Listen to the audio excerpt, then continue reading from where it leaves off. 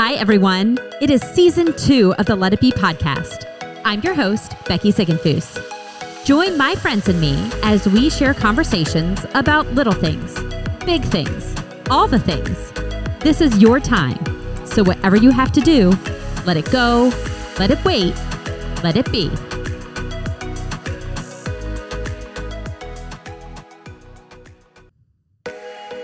Welcome back to another episode of the Let It Be podcast. If you've been hanging out with us all of 2021, you have already heard from my guest today. It was a few months ago that I had my bestie Amber Ayers on, and we were talking about friendships. But I also mentioned at the time that she has a pretty amazing story of where she is today, considering where she came from and the months and years that were rather dysfunctional in her background growing up. And so I invited her back so that she could share her story and you could hear just what God has really done through family members in her life, through her own heart, through the church that she grew up in, and many other things that God put in her path in order to really change the course of where she was headed. So, Amber, thank you so much for coming back today. I'm excited to hear your story. It has been quite a while since I have heard the details, so I think it's going to be really impactful for everyone to hear what you have to say today. So thanks for coming back. Of course. Thank you for having me again. I'm a little nervous to share everything, but I think not really. It's just, when you think about your story, there's so much I want to share, and it's like you don't want to skip some of the great things, right? But it's like, we have a limited amount of time. So it's like, Lord, please work through me as I share this. And I do want to say up front that you have a wonderful family. Yes. And what you have come from is nothing that was chosen for you, yep, or, any fault of your own or any fault of, yep, the people who are in your circle. Yep. But it's just kind of the story, right, that God wrote for you, yeah, and the way that he has worked through it. So I really cannot remember how long it's been since I've heard all of the details, but I do remember that the first time I heard all of them, it was a mixture of emotions of my jaw hitting the floor mixed with like a lot of humor, as well as I really cannot believe that you are such a normal person based on some of the experiences you had. Or am I? As a child. So why don't you just kind of start from the beginning? I was going to give some details, but I'll just let you go ahead and take it from here. Okay. Well, I will start with actually how I came into the world, only because it just lays the foundation of, my life story. So my mom got pregnant with me when she was 16 years old. I do not know who my biological father is. I really don't even know I know his first name. But she, and honestly, the story surrounding that has changed a couple times. So I'm not even confident in how I came to be, how she was conceived with me. So anyway, but she got pregnant with me when she was 16. And then shortly after, she started dating the man whom I call my father. Mm-hmm. And my mother told my grandmother that it was his child. So my grandmother said, well, you guys are going to do the right thing and you're going to get married. So in their wedding photos, she is like, I don't even know, 8 or 9 months pregnant in the wedding photos. So at this time, I think she just turned 17 and she's getting married, That's unbelievable. Yeah. And the man I call my father was 18 or 19. And so anyway, obviously it wasn't like they courted for a very long period of time, but she was already pregnant when she met my father. Yeah. And then they got married. And then shortly after, I don't even know what month they were married in, but I was born in February. I want to stop just for a second really fast because there's this picture that I remember you showing me that it's so vivid. I mean, I can see it right now where it's your grandma. Yep. And your mom. Yes. And you are on the hip of your grandma, I think, yes, right? You're absolutely right. Yeah. And your mom, the way she's standing looks like she has just painted her nails. And she did, actually. She did. She doesn't want to touch anything. Yes. She's like got her arms kind of out to the side in this group picture. Yeah. And it's just so, and she's young. Oh my goodness. Well, yeah, she was probably in that like 18 or 19. Yeah, at that picture. And wow. Yeah. I mean, Yeah. Not single mom, but definitely super young mom. Super young mom and super young dad. And so anyway, we lived on the west side of Cincinnati. I grew up on the west side of Cincinnati mostly.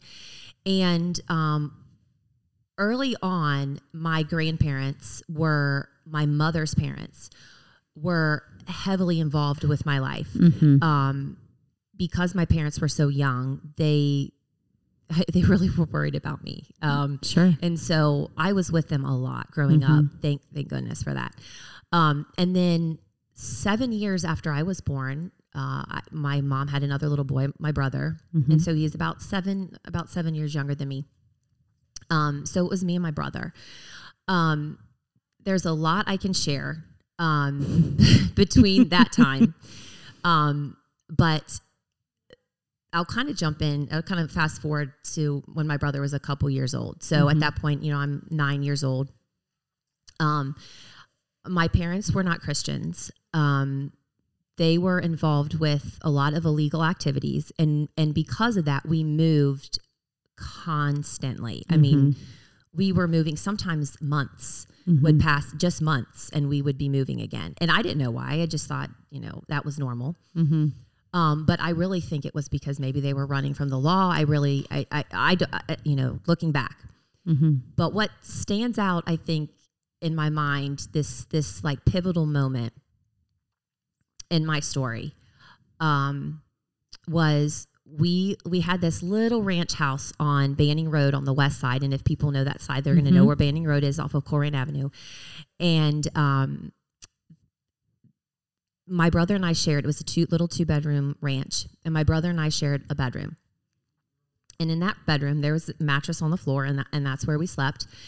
And I would go into bed with him, and he was a rowdy little one. And so I always felt, even as a young girl, I mean, at this age, I'm 9, maybe 10 years old.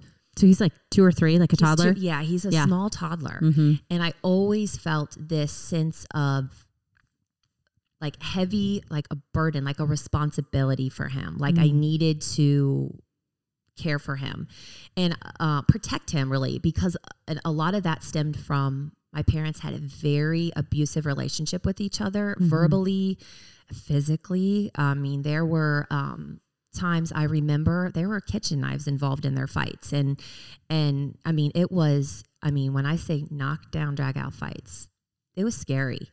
And so I felt this heaviness of like trying to protect him from that.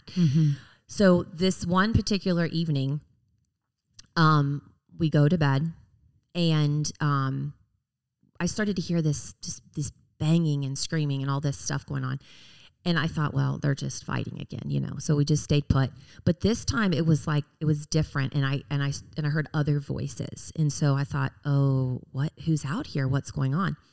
So as I opened the door to my bedroom, and I'm trying to keep my little brother like corralled in there, I see my mom handcuffed to the kitchen chair, and she's actually bouncing around in the kitchen chair, handcuffed like a cat almost being forced into water, just fighting it that hard, and fighting it so hard she ended up flipping the chair, and there she was laying. And of course I'm shocked because there's 6-10 policemen and most like SWAT gear in the house. And then I see my dad sitting on the sofa, and we made eye contact, and I remember him, and it almost makes me emotional thinking about it, because he had this somber, regretful look in his eye when he glanced over and he saw that I saw them. And I thought, I was young. I didn't know what had happened, but I thought, what did they do? What has happened in this moment? And then there goes my little brother bouncing by, and this huge police officer was in front of me and just said, sweetheart, just stay here, stay back here. And I was like, well, can you go get my little brother, So he tried to get him and corral him. And in that moment, I remember thinking, I don't want to be like this as a parent. And I just thought, I was angry with my parents in that moment, very angry, because I thought, how could they do this? Like, I didn't even know what they did. Right. And so, once I learned that they had been dealing drugs, the man that they had just sold to apparently had left and got caught. And so, to lessen his sentence or whatever that situation was, he gave up who his dealers were, and his dealers were my parents. And so they ended up serving time separately. I remember my mom being in a halfway house. But thankfully, because of my grandparents stepping in, we were able to stay with them. We didn't have to go into foster care. And because they had children, my parents, they didn't place them at the same time so that we could still have a parent home. And that was one of the moments that I just was like, I don't know that my family life is normal. Were your grandparents Christians at this time? Yes, my grandparents were Christians at this time. So you had that foundation with them, yes, and that stability. And there was something so different about them that when I would go stay with them, and here's the funny thing.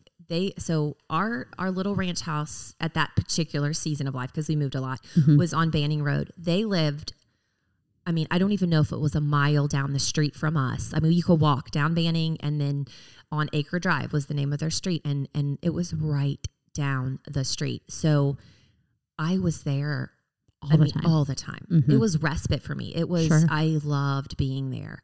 And spent a lot of time there. It was peaceful. There was just something different about their life and the way they lived. Did they even know the extent of what you and your brother were experiencing in your home? No, I don't think so. I think they knew a lot, but my mom and my dad may listen to this, and that's okay. And I'm at peace with that. And we've had conversations, but my mom was a master manipulator and a really good liar. And I think she hid a lot from him, and partly being ashamed and knowing, but she also would, kind of threaten to. I mean, I was just so much. So I don't think they knew everything. And I honestly, as a kid, I don't even think that I shared a lot, because to me, it was just what I was used to. Right.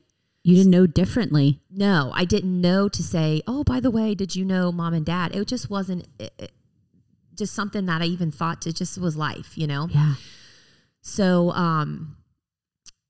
so I was, I guess, 9 or 10 at that point. And my grandma used to be a camp counselor. And so, I would go with her even when I was too little to actually attend the camp as a camper.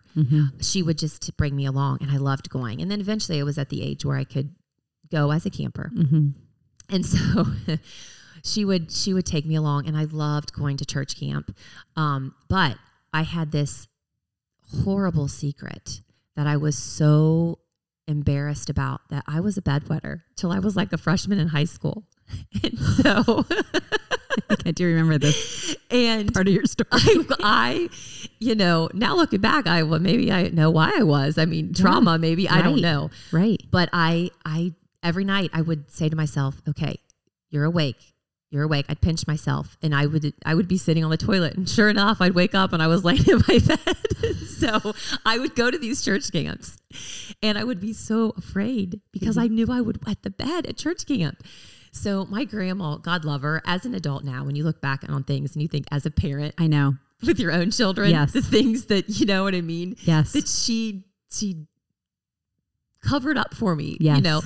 So we would go, and I remember we would put plastic over the camp mattress and then my sheet. And I remember my friend saying, "What's that plastic for? My mom didn't pack me any of that." And she's like, "Well, bugs." And they're like, "Bugs? We don't want bugs. What? Do you have plastic for us?" And I was like, "I'm special." I'm like, they had no idea, right.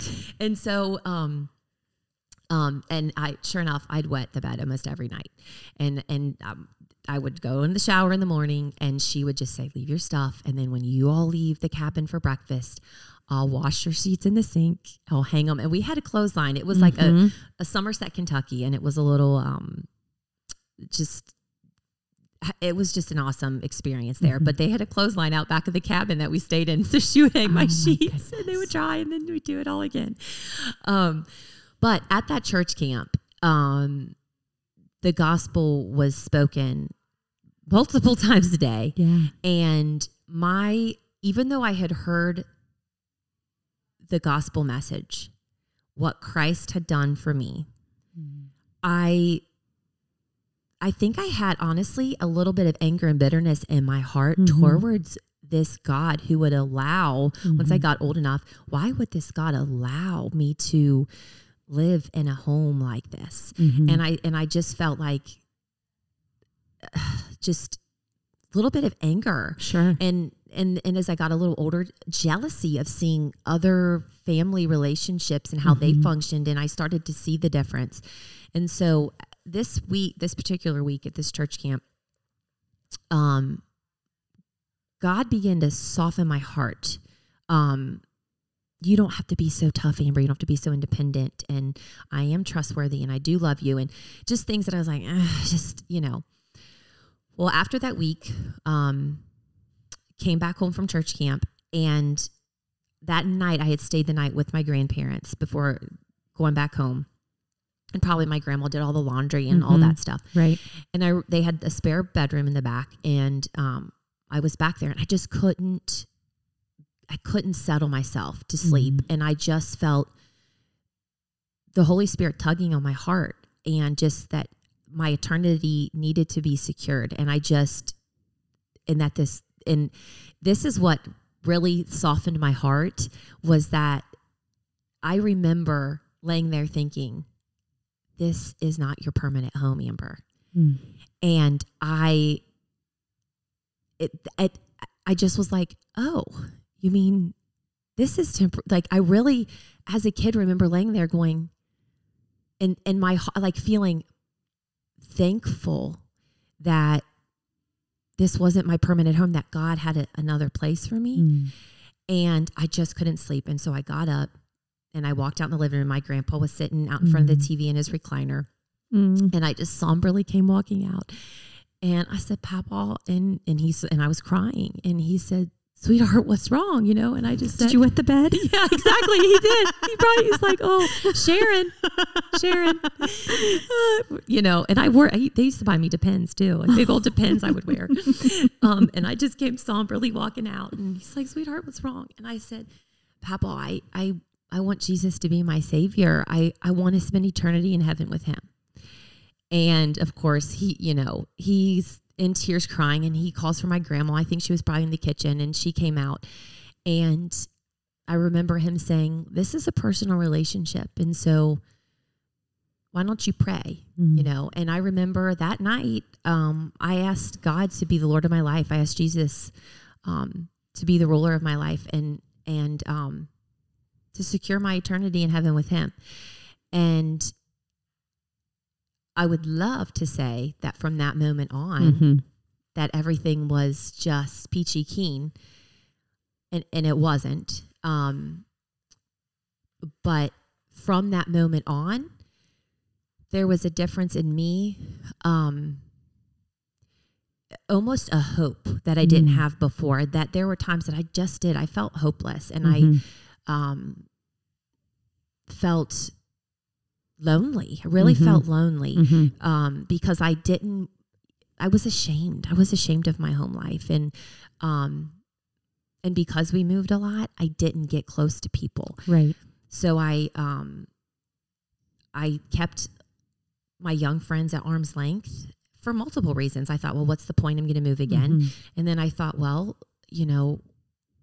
what's the point? They're going to think my family's crazy. They're not going to want to be friends with me. And so I just learned to guard myself. Walls up. Yeah. Walls up. And, but after that decision, it was as if, God had, like, he had given me a hope. He had given me a hope that this isn't my permanent home, and that almost like a freedom, that, a peace that washed over me, that was like, this isn't my permanent home. So maybe I can lighten up a little bit. And So anyway, my parents ended up getting divorced. How old were you? Well, when I ended up moving, I think it was in 7th grade. How old are you in 7th grade? 11, 12? 13. 13. Yeah. Mm-hmm. So, not long after that, I guess, because it might have been a little before that, because it might have been after we had moved from Banning, after that whole debacle with the SWAT team and all that, because I remember my dad ended up moving to Louisville on his own, and my brother and I moved into this little apartment complex called Mary Beth Apartments right down the road again from there. And it was just my brother and I with my mom. And oh man, I did not like that place. My mom was gone a lot. I remember her being gone a lot. So were you you and your brother home a lot? A lot by ourselves. As young little kids still? Yeah, I mean, I'm in 6th grade, 5th, 6th grade, I guess, at and that you're time. watching whatever he would have been at that time, 5 or 6, 7. Yeah. And I remember days that he wouldn't, I don't know if he was in kindergarten, maybe 1st grade, me missing school because he was still there. And so I was like, he can't be home by himself. My goodness. And I don't know why I never called my grandparents being down the street in certain situations. I just didn't. I just dealt with things. I don't know. But I think there was one situation where I was like, I cannot live here with this going on with my mom anymore. And she had been gone all night, and my brother ended up having an asthma attack. And it's frightened me. His breathing was like thick, and when she came home, I mean, I laid into her, and I was like, what kind of mother are you? And I said really hurtful things to her. I don't even remember exactly what I said, but I do remember them being hurtful. I was so mad at her because I was so afraid. And she knocked me for a loop. I mean, it was not good. And I was like, well, I have learned my lesson. I will never back talk her again. But it was after that I was like, I can't do this anymore. So I had called my dad, who was in Louisville, and he had gotten remarried to a lady that had two girls. And my brother and I ended up moving with them in Louisville. So I lived in Louisville for a couple years, my middle school, 7th and 8th grade years. And this is where you learned how to drive? This is where I learned how to drive. As a 13-year-old. You have to tell the story. Oh my gosh. Those years. God love my dad. He really, he is such he really is a generous person. And he did his best. He really did. Him and my new stepmom, they were married for a short period of time. They got divorced again. So my brother and I moved out. We moved out of that apartment complex that we had lived in with my dad and stepmom and the 2 stepsisters. And so we moved across town. And then it was just my dad and my brother and I. And we lived in these apartments where I don't know exactly where they were or why this happened, but we were in a area where the school bus wouldn't pick me up from that apartment complex. The school bus, I had to ride I don't know. It was some type of bus that was like I went to a depot, and then the school bus was there, and then it would take me to school. So my bus rides were like, I want to say a couple hours long both ways. So my brother would get on after me, and he would even get home before me. And my dad, he was a single guy, and he worked a lot of hours, and he was doing his best to make ends meet. And so again, I felt this heavy responsibility for my brother, to look out for him and care for him. And so, my dad worked these long hours, and he would come home from work, and he's hungry and he's tired. And, I'm tired because I had this stinking bus ride that's 2 hours before and 2 hours after. Yeah. And so we're at the apartment. And so there was laundry that needed to be done. And so within our apartment complex, it was a huge apartment complex. There was a little laundry facility there. And so I asked my dad, it's like, this was my first experience. I was like, listen, I don't know if I asked him or he told me. I really cannot remember. Like, why don't you just take the car to the laundromat, in the park? And I was like, that's actually brilliant because I don't want to carry this huge laundry basket.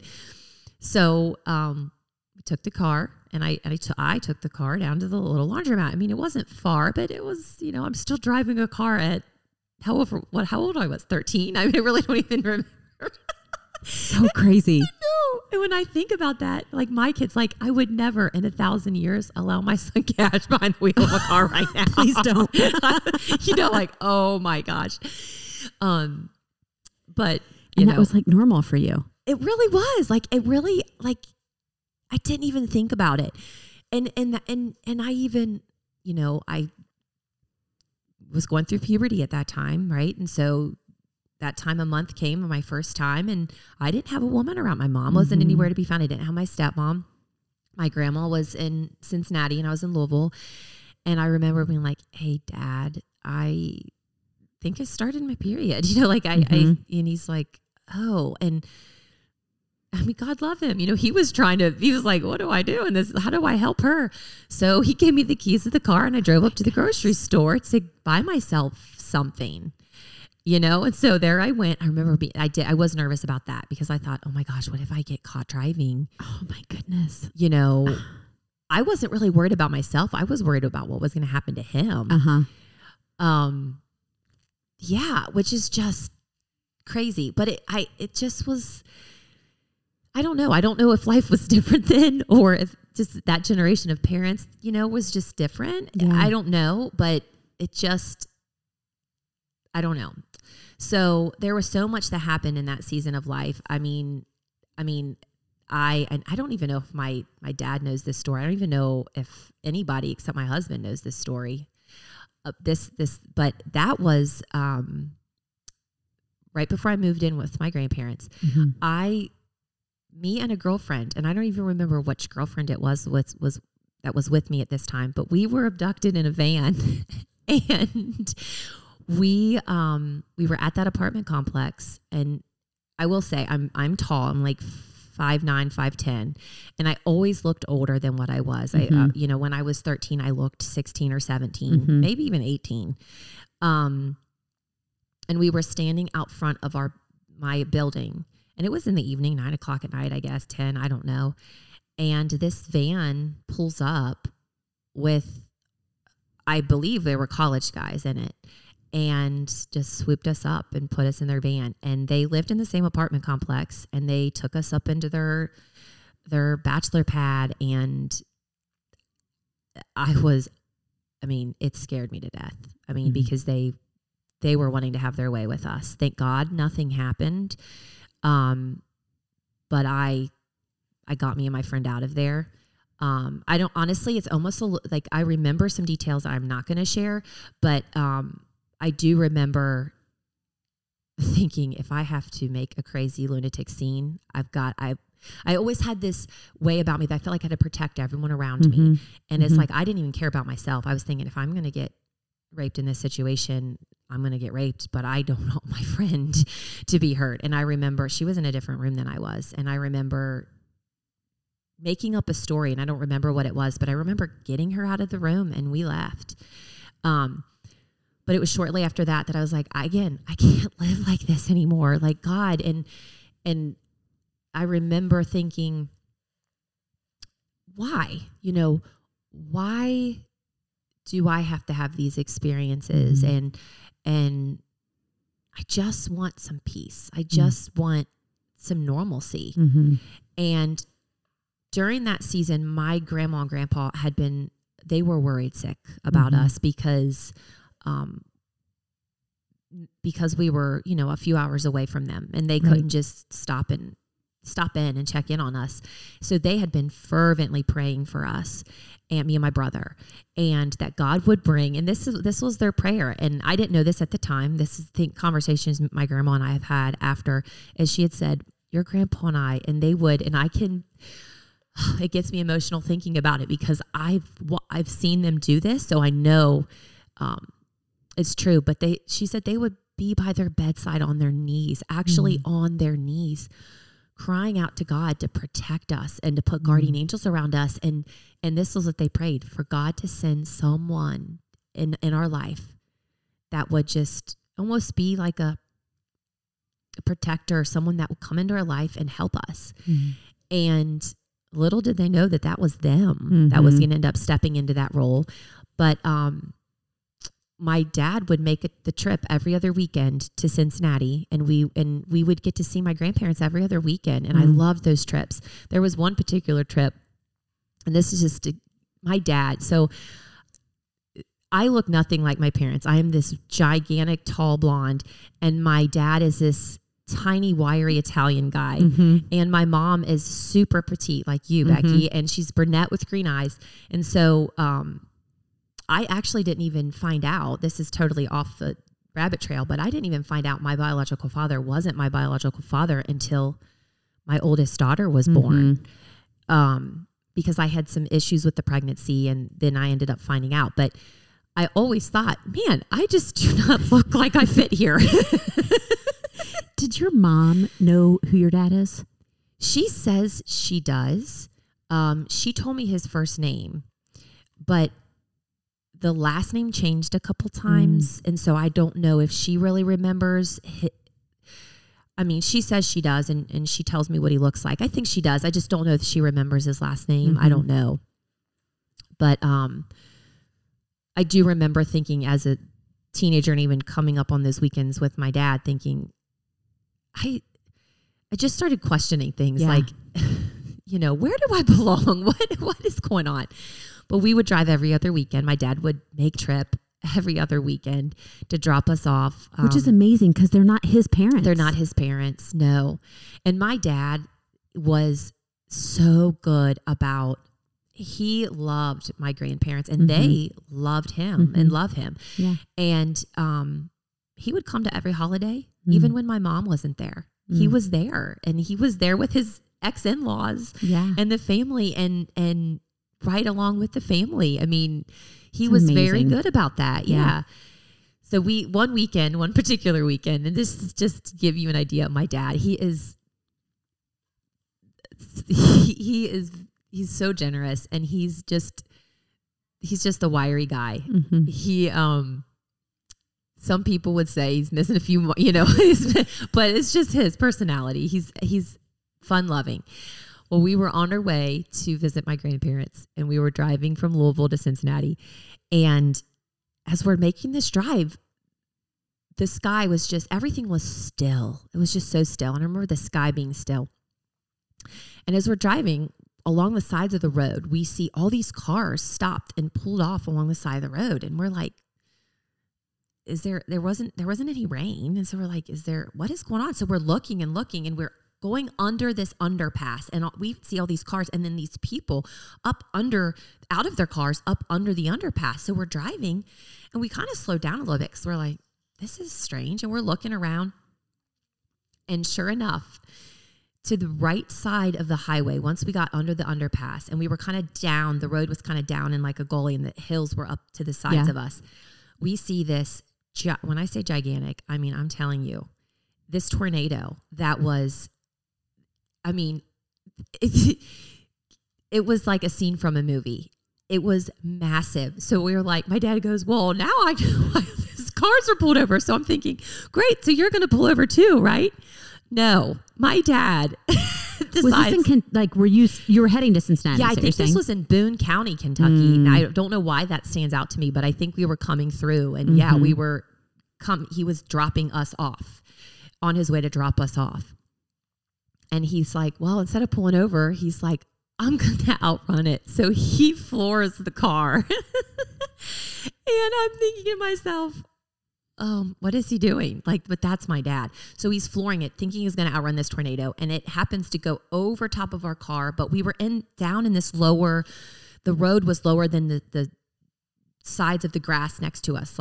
And so it goes over us. And it was this, the windows, I thought they were going to break. The rattling of the windows next to us was just like they were going to explode. I mean, it was crazy. And I wanted to wake my brother up so bad, but my dad was like, don't you dare wake him up. And I was like, this is unbelievable. And then it passes over our heads and goes to the left side. And there was this horse farm, and there's the horses running, and it hits this barn, and the barn just disintegrated. Like it was almost like a deck of cards that you're flicking. Like I was like, that was so powerful. And here we were thinking we were going to outrun it, and nothing happened. But stories like that happened all the time. My dad one time hit a cow, and the cow came in through our windshield. We were like, oh, what did you do today? Well, my dad hit a cow. The next day my dad was out running a tornado on the road. So anyway, making those trips from Louisville to Cincinnati, finally I was ready for something different. Yeah. I had been praying like, Lord, change something in my life. Mine and my brother's life. And my grandparents had been praying, Lord, send somebody into Amber and Sean's life. And I don't even know how it came to be. I think I may have asked, now that I think about it, I think I may have asked my grandparents if we could just move in with him. And they were the answer to our prayers. Yeah. I didn't give you the heads up at the beginning of this episode, but this will be another two-parter. Sometimes the conversations I have with my guests are just too full to fit into a 30 to 35 minute episode. And so we will hear the rest of Amber's story next week. One of my favorite things about hearing about other people's circumstances is that it brings into perspective my own experiences. And anyone who knows Amber, I'm sure, has listened to details of her story that you probably have not heard before and are wondering, how is she the bright light of joy and compassion that those of her friends know her to be, having come from such trauma? And so next week, she's going to continue telling us where God has brought her from and where he is taking her to, because as you will hear from her, we are continuing to transform. We are continuing to be rebirthed and continuing to grow to be more like him each and every day. So tune in next week. You can stay up to date with me at Becky Ziegenfuss on all the social media platforms. And thanks for being part of the Let It Be podcast.